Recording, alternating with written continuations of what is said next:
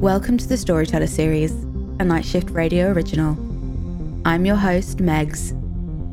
Today's story is written by Mike Wyatt Jr. and is titled Lavender Footsteps. Lynn is played by C. Chen. Ted is played by Casey Ryan. M by Anna Christina.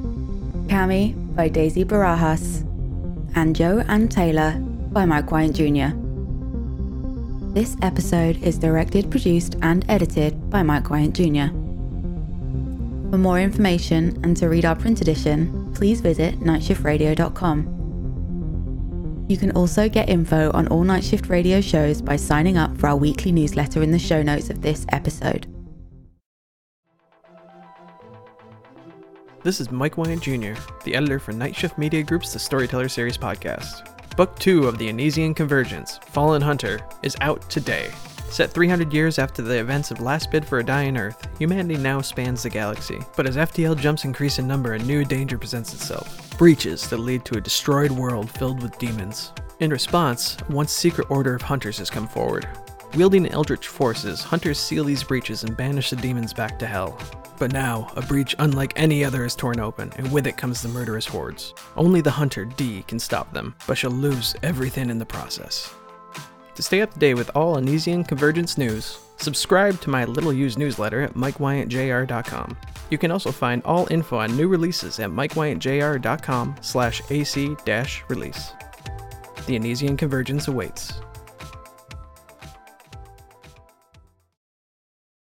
Please, enjoy our story.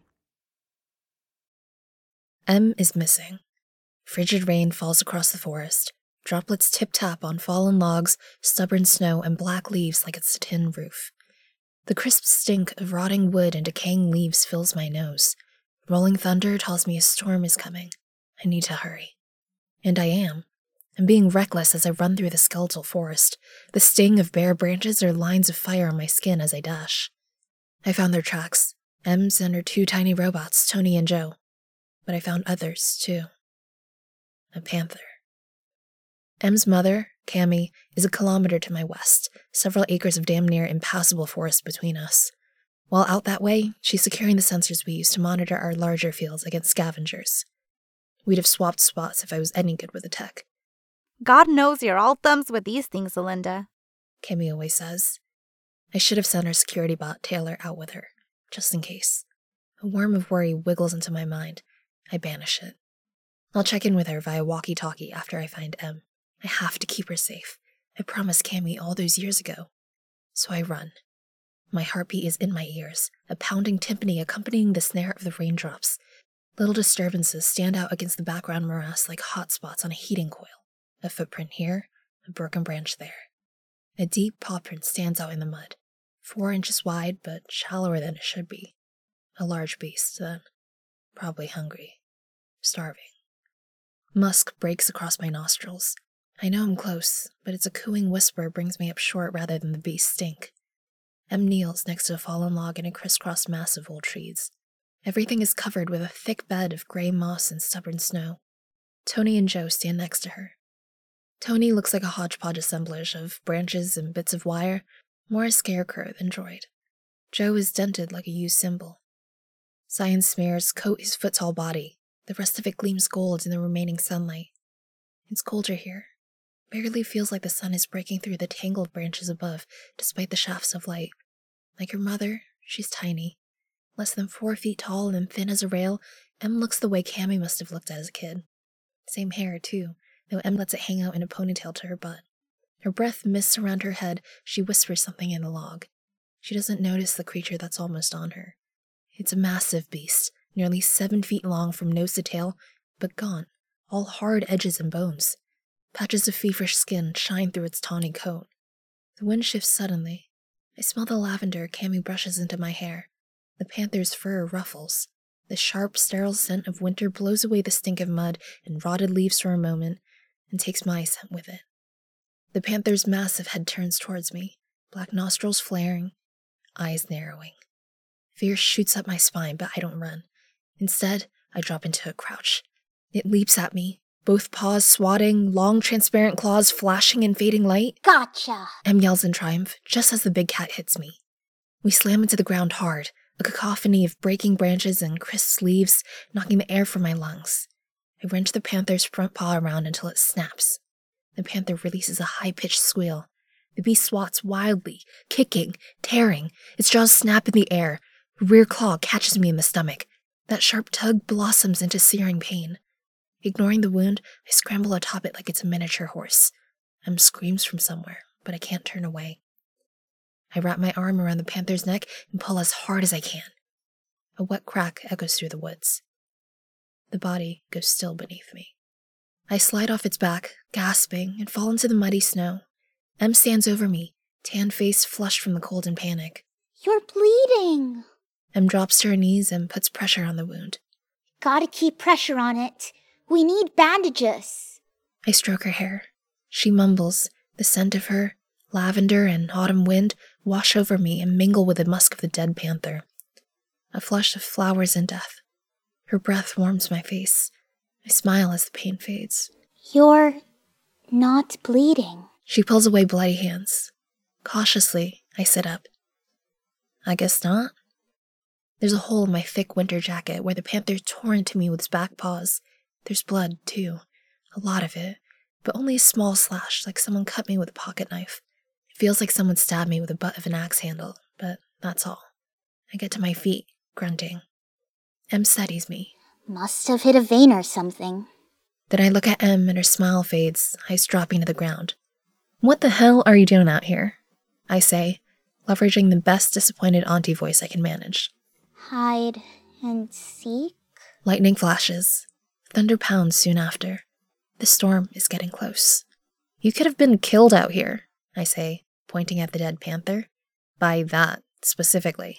Well, yeah, but... But what? I cross my arms. Em grins and runs over to the downed tree she'd been crouched in front of when I arrived. Joe and Tony sidle out of the way in lockstep as she approaches. According to Cammy, they're paired units, meaning they function better together than apart. Whatever that means. Em reaches down and pulls something out of the trunk, then turns around triumphantly. I got dinner! Em's holding a mass of hair with both hands. She sets it down on the ground and wipes a bead of sweat off her forehead. Well, Joe did. Anyway. The little robot bows at the middle, a tinny grinding sound accompanying the movement. I try to frown and fail. Instead, I grab the panther and sling it over my shoulders with a grunt. Em makes a face as I start walking home. You coming? I ask, stifling my grin. Em slings the hair over her own tiny shoulder. Yeah. Just thought maybe you'd carry it since you're here. It's your kill, I say as we start heading home. Yeah, but you're the strong one. I laugh and shift the panther across my shoulders. Its musty stink makes me gag. This one's gonna be tough eating. You know how we live.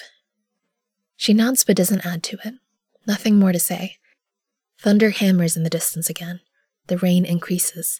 That ball of worry comes back as I realize Cammy's probably still out in the field. I stop and pull the radio off my belt. It's busted to hell. Damn it. What's wrong? I glance to the west. Through the spears of old cedar and pine, the darkness of storm clouds creeps towards us, snuffing out pockets of sunlight as it comes. I clip the walkie back on my belt. Walkie's broken. Time to run. Em groans but keeps up as we race the storm back to the cabin. The storm wins. Cammy, this is Lynn. I send over the transmitter in the cabin as I stretch on a dry shirt that's a little too small for me. Kamina, Alinda, over. Panic etches into my skin, like an itch I can't scratch. I dig at the wooden table with a chewed fingernail and repeat the call.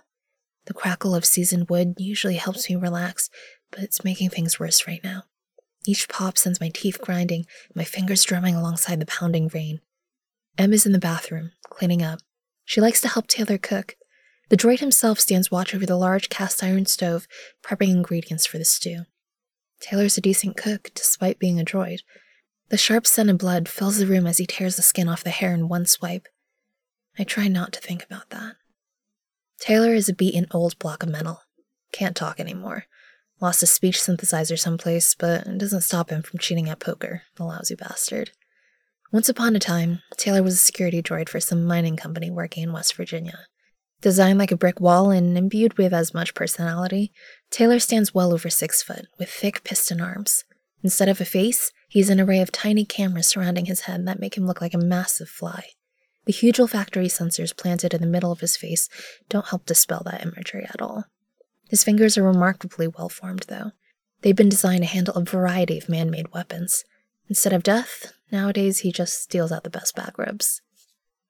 Cammy oversaw maintenance of him back at the mine. When the riots broke out, she reprogrammed Taylor and took him off as far north as she could go. She got lucky when she found the cabin. She'd had just enough time to get it ready for winter before her swollen belly stopped her completely. She found me sometime around then. Says I was in real bad shape. I don't remember much from before that, though every now and then brutal memories flash. I try not to think about those either.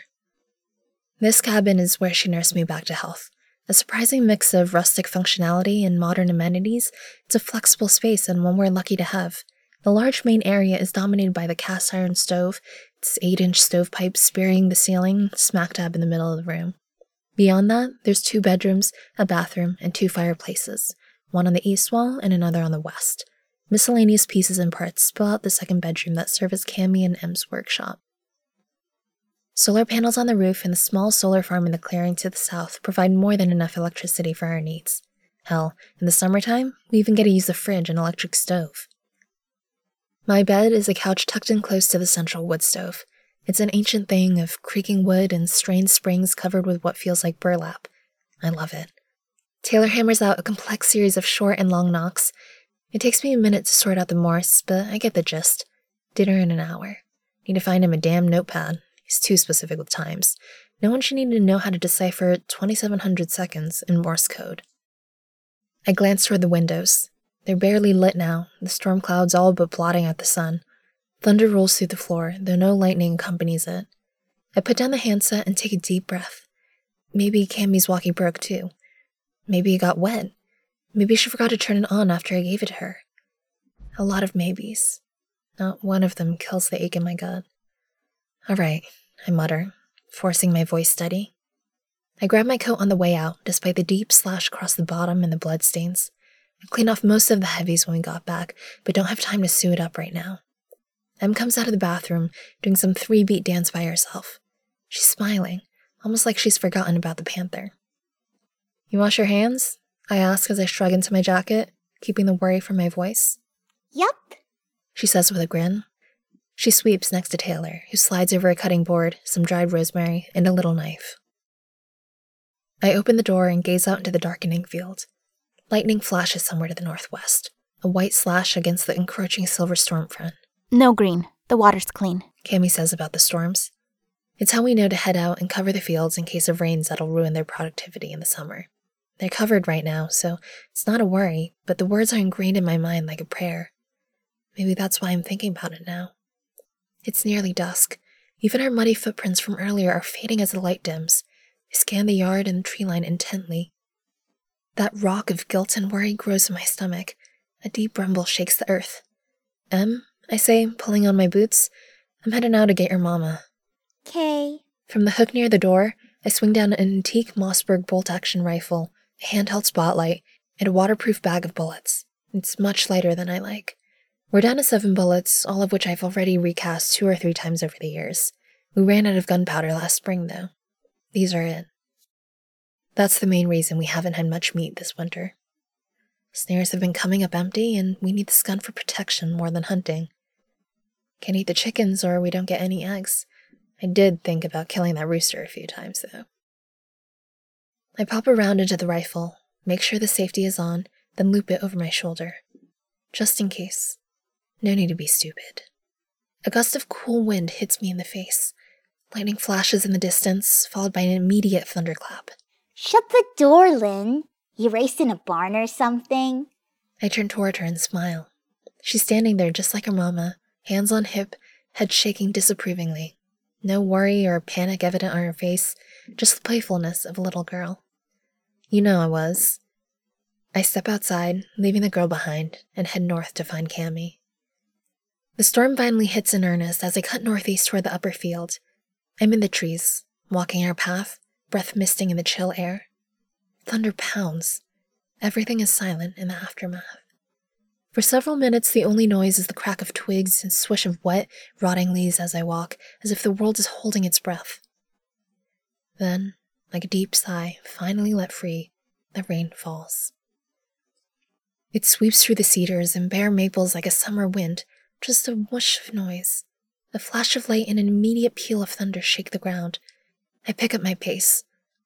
The rain is chill, wet icicles tearing into my face and hands. It's not snow, though. That's good. The well is getting low and we need a little straight rain. There's no sign of Cammy on the trail, so I keep moving. I break through the tree line 20 minutes later. The lightning and thunder is constant now. God's light show. The spotlight is my left hand, off, as I start up the hill. The rain soaks through my jacket, but the chill inside me has nothing to do with it. Everything is fine, I tell myself. I'm a horrible liar. Boots sucking on the fresh mud, I make my way up the hill. Tiny waterfalls stream past me along the rocky paths I usually use to traverse this incline. I avoid those despite the struggle. Walking up a waterfall is a good way to bust your face open. A few minutes later, I pull myself to the top of the hillock and look to the north, where Cammy was heading. Lightning flashes. A tree explodes in the forest. There's a body. The world roars in anguish with me. A body. No. No.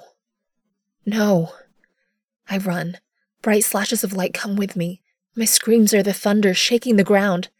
Knee sliding and cutting across pounded earth and old stone, I slide next to it. A pool of darkness surrounds the body. I pull it in my arms.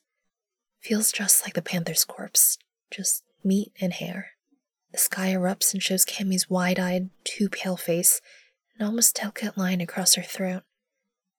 The world spins around me for an eternity. Then something clicks. The bag. Someone took her sensor bag. The world slows. Raindrops fall like tiny diamonds.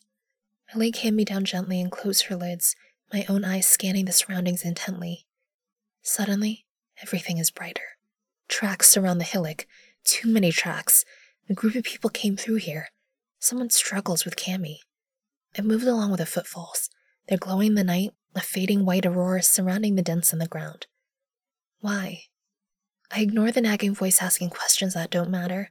Instead, my imagination fills the blanks and renders bodies against the movements.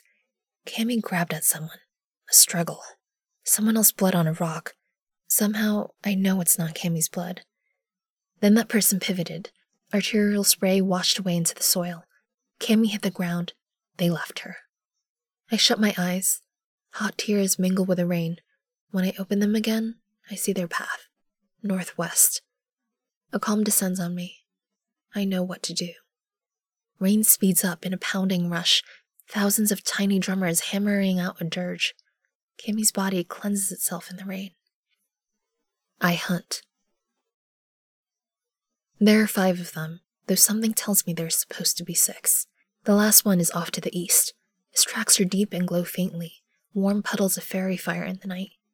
A campfire crackles beneath a stone outcropping. 3 men and 2 women sit around it. Cammy's bag is open.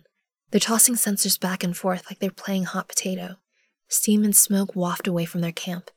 I can't see any bandages or wounds from here, but they're laughing. Laughing. Their weapons are nestled in a niche under the outcropping, though there's a knife here and there. One of them has leaned a machete against a tree on the edge of the firelight. The undergrowth can get thick around here, and it's a versatile weapon. I set down the rifle and spotlight outside the firelight. I'm only a shadow now, and barely that. I take the blade in my hand. It feels right. Perfect. The first one loses his head, a laugh still rumbling wetly from his throat. The next 2, a man and a woman, barely manage to turn before I leave them screaming on the ground. The last, a tall, tough-looking blonde woman and a short, stocky, dark-skinned man, go after their weapons. The machete sticks in the woman's skull. I let it go. The man swings a pistol around, a Ruger, .45, I note.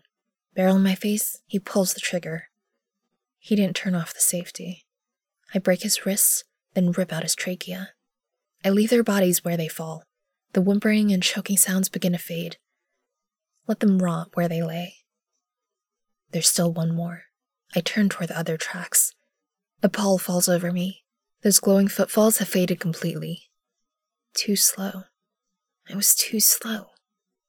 The world moves faster. Rain spatters in expanding pools of crimson, white roses blossoming and dying. The copper scent of new death reminds me of the panther, and old memories of flashing blades and raining blood. A long, rattling breath from behind me.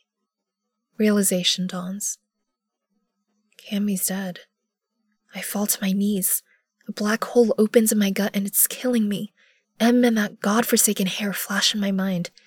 The sky cries with me as I stagger to my feet and grab the Ruger and ammunition, armor-piercing bullets of all things, off the dead man. I head back to get Cammy, whispering a small prayer for her soul. I'm not a believer, but she is. Was. That's what counts. It's spring now. Em still cries. She spends every moment with the chickens and her robots. Joe doesn't wander anymore. He just walks around the clearing surrounding the cabin and takes small blessings where I can. I can't stop jumping at every noise. Things feel different now. I see things, hear things. Sometimes it's like when I was in the woods, seeing glowing footsteps in slow-moving rain. Other times it's a surprise, like when Em was having trouble fixing Taylor's cognitive programming last week. He shocked himself silly on the heater and lost the ability to tap out Morse code. Em had asked for help before thinking about who she was asking. Cammy had been the AI programmer. I'm just a farmer. Well, apparently, I'm a farmer that knows how to readjust neurolinguistics preprocessors and modify them for a spectrum model security droid. Maybe I'm a genius after all. The sun tries to break through the heavy morning fog. It's failing, but it makes a beautiful little halo around the cross I built for Cammy's grave just east of the cabin. A line of cleared trees goes almost to the horizon. I love sunsets, but she'd always been partial to sunrises. So there she lays, little purple flowers blossoming on her grave. Moments of rebirth. She used to say with a smile, Em asleep in her lap.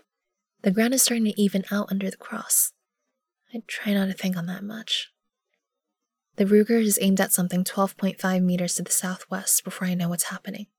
The air seems to shift before coming into shape as a man-shaped blob moving through the fog. My aim adjusts for the incoming wind burst from the northwest. A little figure steps into the clearing in front of the shape, bright and flashing in the sun. It's Joe. What's that little copper bastard doing? I get to my feet, the pistol a reassuring weight in my hand as I focus back on the unknown person. Best if you stop there and announce yourself. Come on, Amy. A man's voice calls out, gravelly and low. You know me, and I know you. Your voice is different. I like it. Leave now, I yell. But he's right. His voice tickles my brain. A sudden feeling of want, no, need, floods through me like a roaring flame. His name is on the tip of my tongue, tantalizingly close.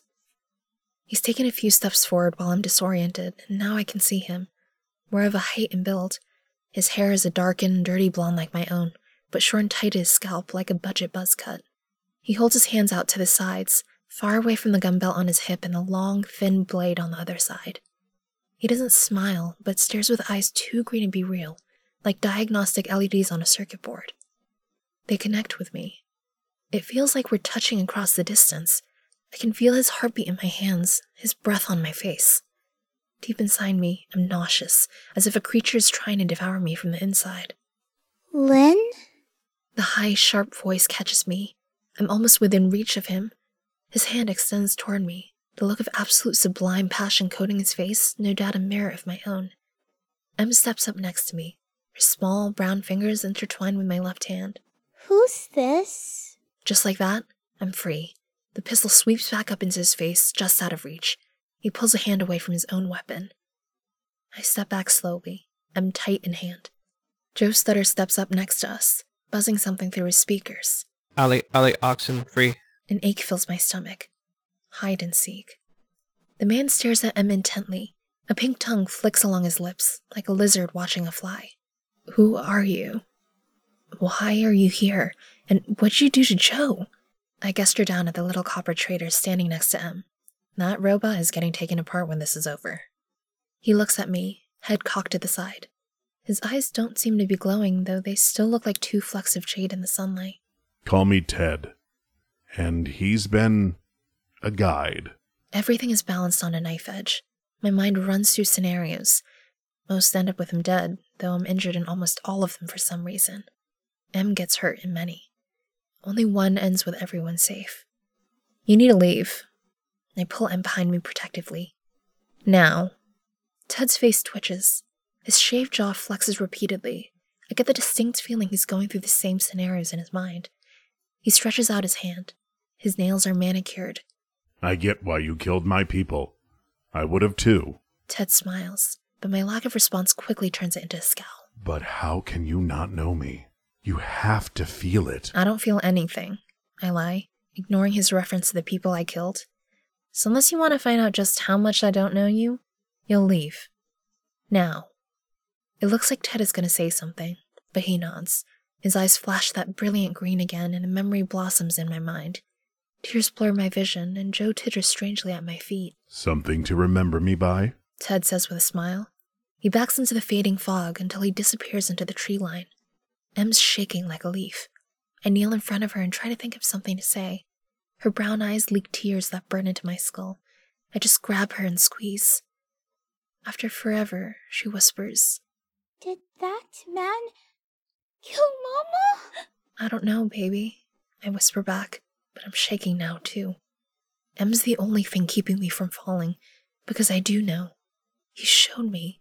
Somehow he showed me. It was him. He killed Cammy. And he's coming back.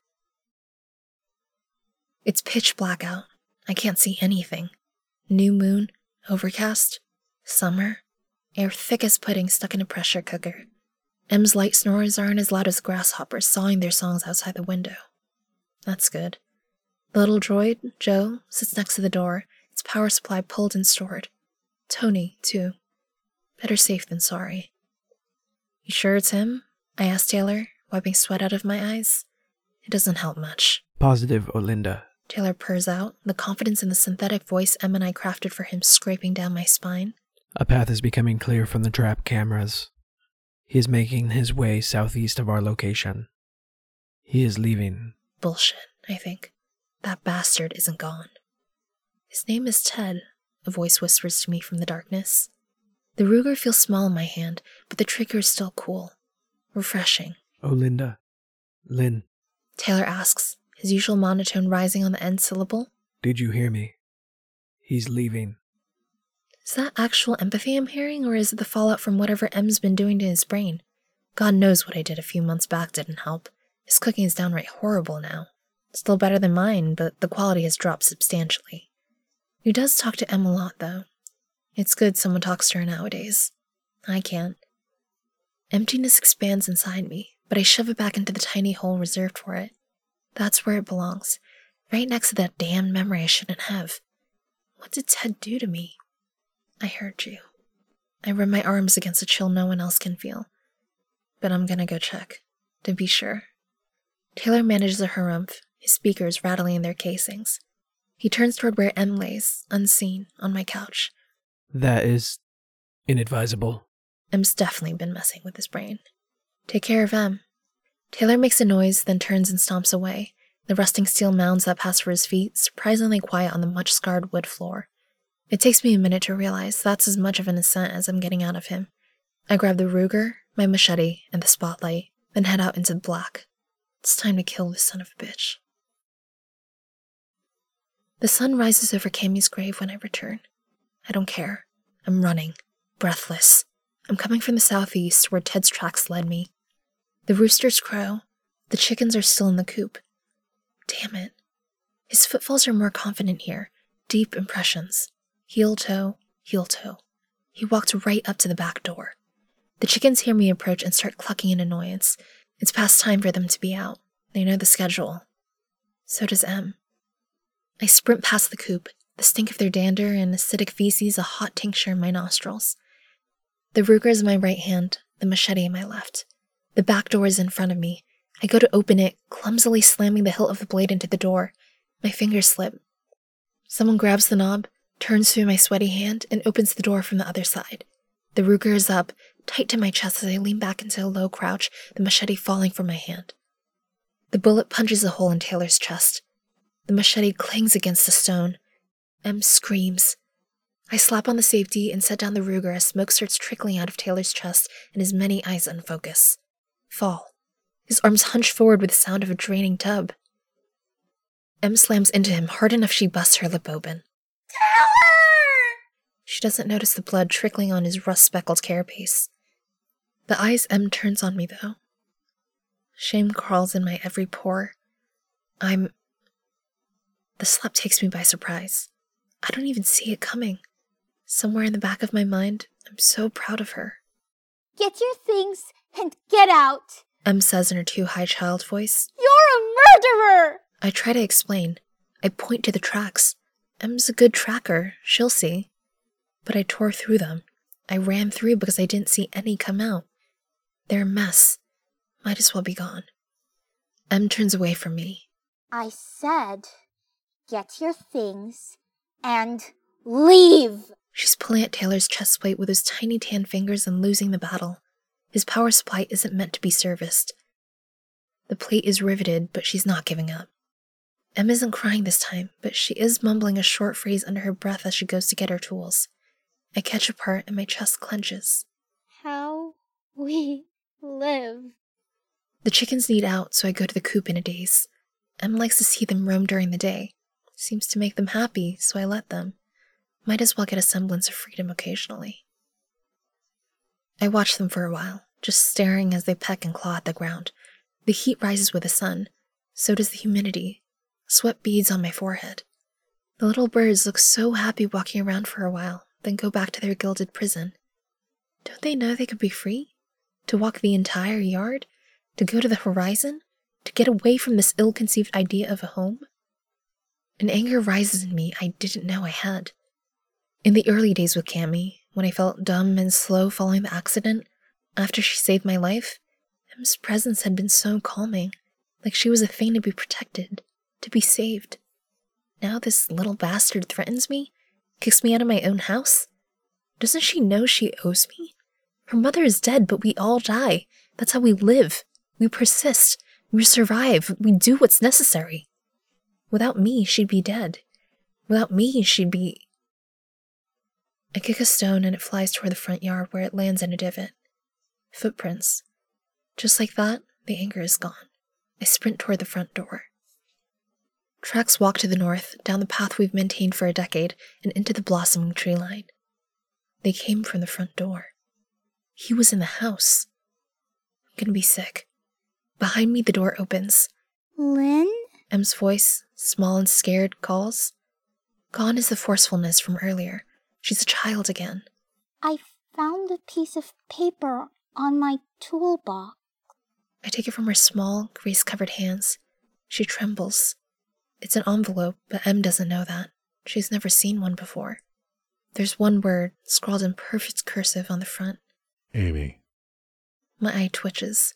I want nothing more than to burn this thing and forget about Ted, Cammy's death, and what happened to Taylor. But I don't. I tear open the letter with my pinky, since my nails are bit into the nub, and read. Dearest Amy, I see now what happened. You've bonded another in my absence. I can't say that I blame you. I've felt the compulsion several times over the past few years myself. However, I'm here now, and it's time for you to put away these childish things. You know your potential, Amy. You know deep down beneath all that patchwork programming they've covered you with who you are. You belong with me, not anyone else. Certainly not one of them. That's not how we live. I'm giving you a week to make your choice, or I will make it for you. I will save you, Amy. We belong together. Ever yours, Ted. Something clicks in my mind. Em is asking questions. She read it with me. Her voice is a high-pitched whine. I can't hear it over the pounding of the blood in my ears. My hands shake. I rub the sheet raw between the calloused fingers, smears of dirt and residue imprinting on it. I can't breathe. My chest constricts like a python wrapped around me, like I try to steal its frog and it's caught me just in time to salvage a meal. Drops of liquid splatter on the words I know ring true, words I thought moments earlier. That's not how we live. Someone is sobbing. It's me. Em tears the paper from my hands, leaving tiny fragments in my fingers. Her skin is hot as she covers my dirt-encrusted skin with oil-covered hands. Breathe. Em whispers like she's cooing at a new chick. Just breathe. My breath feels like sandpaper on a sunburn. I can't see. My mind is a mess. What's wrong with me? I manage in between choking gasps. Em stares at me for a moment. She's never seen me like this. Shame is a vice around my heart. She pulls me close, pressing her tiny face into my midriff in a fevered embrace. This is how we live, Lynn. This. I hug her back fiercely, inhaling the lavender in her hair, pushing Ted and his damned letter out of my mind. Focus on this small human in my arms. She's a sobbing lifeline, and we're keeping each other from sinking into an abyss. I squeeze and cry and shake. I won't let her go. She's all I have, and she might as well be my flesh and blood. I lose my breath in the choking sobs because I know something else. Something I can't bear to admit. Not yet. Not now. We stand there for what seems like forever, and I won't let go, despite the heat and sweat and tears. I just stare as the fog fades to the blue of this June day. The sun scalds my skin as it climbs. Em holds on too, unwilling to leave me alone. I don't let go, because almost every part of me is screaming that Ted is right. And with that, horrible memories flood, break through the dam Cammy had put in my mind. On the 7th day, Ted arrives. He's better dressed this time. Loose pants billow slightly as he walks, covering his high, well-worn black leather boots. They sparkle in the sun like he just polished them. He's wearing some long brown jacket. It has literal coattails. With a gun belt and that big Ruger Bisley at his side, he almost looks like a cowboy. In short, he looks like an idiot. He always had horrible fashion sense, even during the upstate raids of 2307. Wore a bowler hat back then. I'm not dressed for the occasion. I've got nothing else to wear besides these stained jeans and the same shirt I had on when I found Cammy. The smell of her is finally out of it, though the rusty brown hue running up the arms is an unfriendly reminder. Sweat coats my forehead and slicks the front of my shirt and under my arms. I pick up a sickly sweet tang to it now that I couldn't before. Almondy, like antifreeze. I didn't bring a knapsack. Nothing to take besides the machete. Emma's inside the cabin with Taylor. She's still crying, but she gets it. I think. I hope. Taylor still gibbers a bit, but we did a good job patching up his power source with parts from Tony and Joe. Luckily, I missed his CPU. He has the old Mossberg and 4 bullets. Had him take a few test shots yesterday. Only hit the target once, but he's got all the right programming to teach Em. They have the Ruger, too, but it's set aside for her when she's a little older. It'll knock her on her ass right now, but she'll need it to protect herself. This world is horrifying. Chickens cluck and sing off around the corner of the cabin. I scratch a line in the sand and smile. I'll miss their little noises. Even that damned rooster. God, I'm gonna miss Em. Amy? Ted's voice pulls my gaze as he approaches. The name sounds familiar and foreign at the same time. He leans to the side, one knee bent, hand on his Bisley like it's a cane. I smile and sniff away a tear. He looks ridiculous. I wipe my hand on my legs, raising a small dust cloud. He relaxes visibly, hand coming off the pistol, a thin-lipped smile cracking his sunburnt face. I've missed you. Me too. And I mean it. I missed him. But not covert ops. The subterfuge, the lying, the killing. There was so much killing.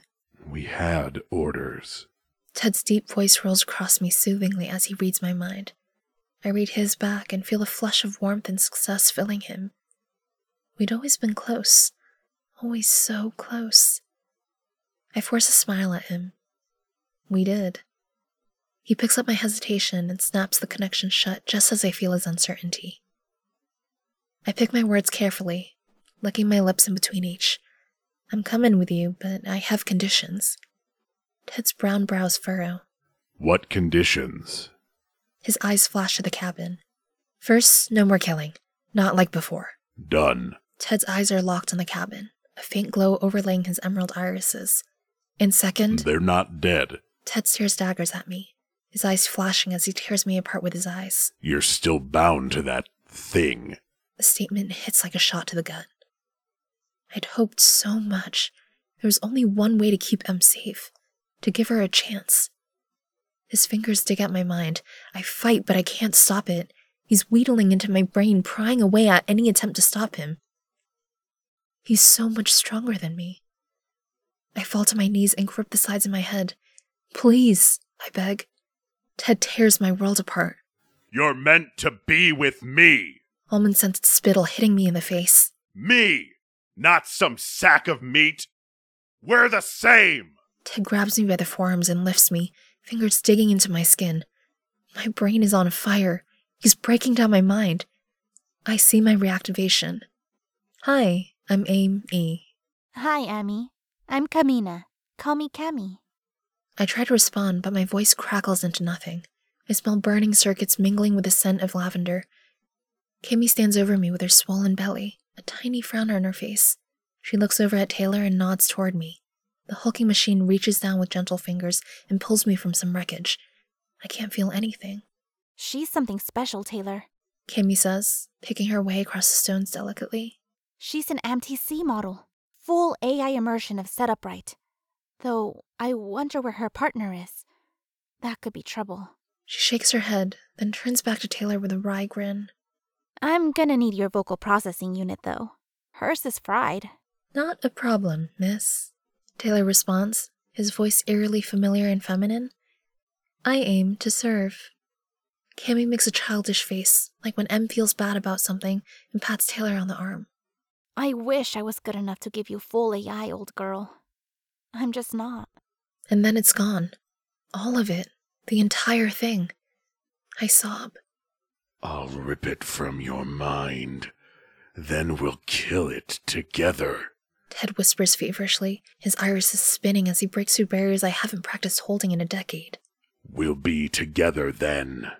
Kings ruling over peasants. Gods amongst men. Memories flash by me and are gone forever. Em's first steps. Cammy's laugh. Ted hits the wall and grunts. What's this? He's angry but determined, fingers clenched around my forearms. He slaps into a memory like a jackhammer. It's a deep one, something anchoring me. In that moment, I know if it disappears, I go with it. I breathe deeply, and it hits me. A scent brushes my nostrils, flowery yet fierce, deep yet delicate. Lavender. Em doesn't say anything before she pulls the trigger, just like I taught her. Good girl. I'm showered in blood. Ted grunts. The assault stops. Em cries out and drops the pistol. I get to my feet and stare at Ted. I can't feel anything beyond the fire in my chest. A cherry-sized hole leaks crimson fluid down his pristine white shirt. He shakes his head, more confused than hurt. Only a couple things hurt us for long, after all. The machete is in my hand, a scream in my ears. His or mine? Maybe both. Ted pulls his pistol, but he's sluggish. I lop off his hand, but he gets around, blasting a hole in my thigh. Run! I scream at Em and charge. The world slows to a crawl. The spitting dirt from Em's running feet hang in the air forever. Despite his wounds, Ted pivots, plants a foot, and uses my momentum to launch me behind him. His knee collapses halfway through the toss. I land a few feet away, on top of the Ruger. I put a bullet in both his thighs as Em sprints away. He falls back on his haunches with a grunt and stares at me, his bisley on the ground in front of him, still clasped tightly in his severed hand.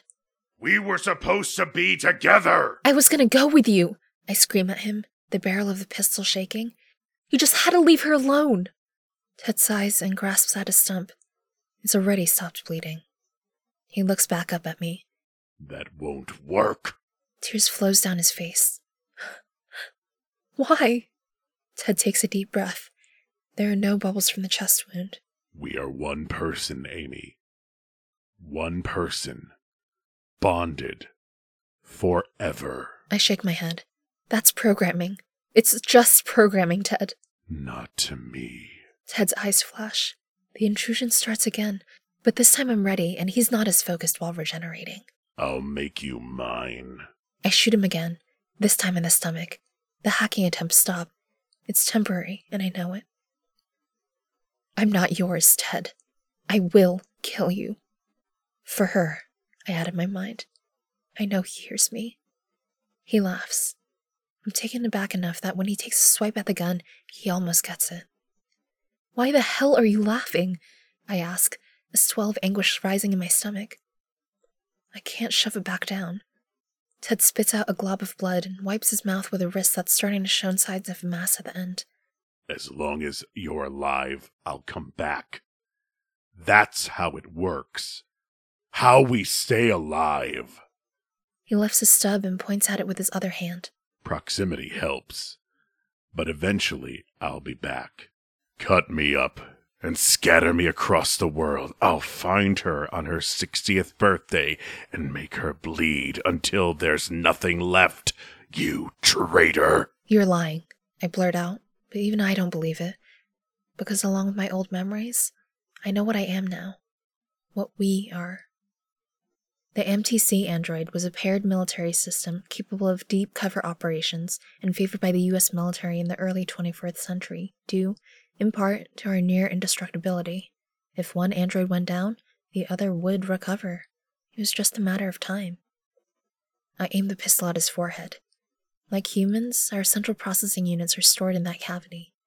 Unlike humans, it's a self-healing biosilicate gel in a shared quantum state with its partner. A literal soulmate. Ted smiles at me, blood-speckled teeth flashing. He holds his arms out to the side like he's pretending at being a martyr. Can't do it. We're the same. You don't have the... A gunshot rings out clear across the field. Ted falls forward in a heap. The Ruger trembles in my hand, unfired. Taylor walks out of the house, the ground grunting in annoyance under his weight, the Mossberg cradled in his arm. He's a bit of a misogynist, that one. And he was using up Miss M's air. I let out a half-gasp, half-laugh, and fall to my knees. I laugh because I know I couldn't have done it. Em runs over to me from behind Taylor and envelops me in an embrace. It's a great hug. I soak it in, but eventually I push her away. What's wrong? She asks, a hint of desperation in her voice. She was listening. I take in a shuddering breath and put on my best smile. Then I grab her by the shoulders. I'm going to need to go away. Okay? I say. She's already sobbing. It's okay. It's okay. It's not okay. He's dead. He's dead. Hey. I catch her deep brown eyes. It's the only way you'll survive. No. Em says, tearing watering eyes away from mine. No! You know how we live. She screws her tiny face into a grimace. Not like this. If it's the connection, I'll tear out the transmitter. I'll figure it out. I pull her in for a fierce hug. Maybe someday, but not now. We don't have time. Em says nothing for a long time, then nods into my chest, her body shuddering from the sobs. After an eternity, I get to my feet and look up at Taylor. Take care of her. I turn toward Ted's body. And burn that. Of course, Miss Melinda. He performs some sort of salute, fist over heart. I return it. Come get this in a few hours, Taylor, I add, holding the Ruger up. Taylor inclines his head but doesn't speak. Take care of yourself, I whisper to Em as she grabs onto Taylor. The walk out to the hill is harder than it should be, but it's not because of the bullet wound Ted gave me. That healed while I sat there because that's what happens when we're near each other. The sun sets as I get to the outcropping over the north field, near where I found Cammy. I sit down and watch the sunset disappear behind the trees, a flurry of blossoming roses and lavender, crimson and violet in the evening light. A dark cloud peeks over the boughs, lit by the sunset's flame. No green, the water's clean, I whisper to no one. I sigh and smile. Then I put the barrel of the Ruger against my temple and pull the trigger. Scanning for local bioquantum neural storage TM. Found. Activating LVM and swap quantum modules. Done. Mounting local bioquantum neural storage TM. Failed. Accessing factory default storage. Success. Scanning for remote bioquantum neural net TM. Error. Z-wave radio missing. Mounting local default storage. Done. Loading factory defaults new instance of bioquantum neural storage TM. Done. Initiate boot sequence. Optical obstruction detected. Crap. It's in her eyes. Obstruction cleared. One human. Female. 20 to 25 years of age. Approximately 1.5 meters in height. Hispanic. Heart rate elevated. Excessive perspiration for 20 degrees Celsius. She is nervous. 1 Spectrum TM model security droid. Outdated. Inefficient. Ruger American pistol. 45 auto. Loaded. Unknown actors. Initiating pairing module. Hi, I'm Aim E. She laughs, brushes long brown hair behind her ear. I'm Amelia. M. Can I call you Lynn? Updating naming parameter. Yes, hi, I'm Lynn. I know. She cries and collapses onto my upper torso. Abnormal scent detected. Lavender.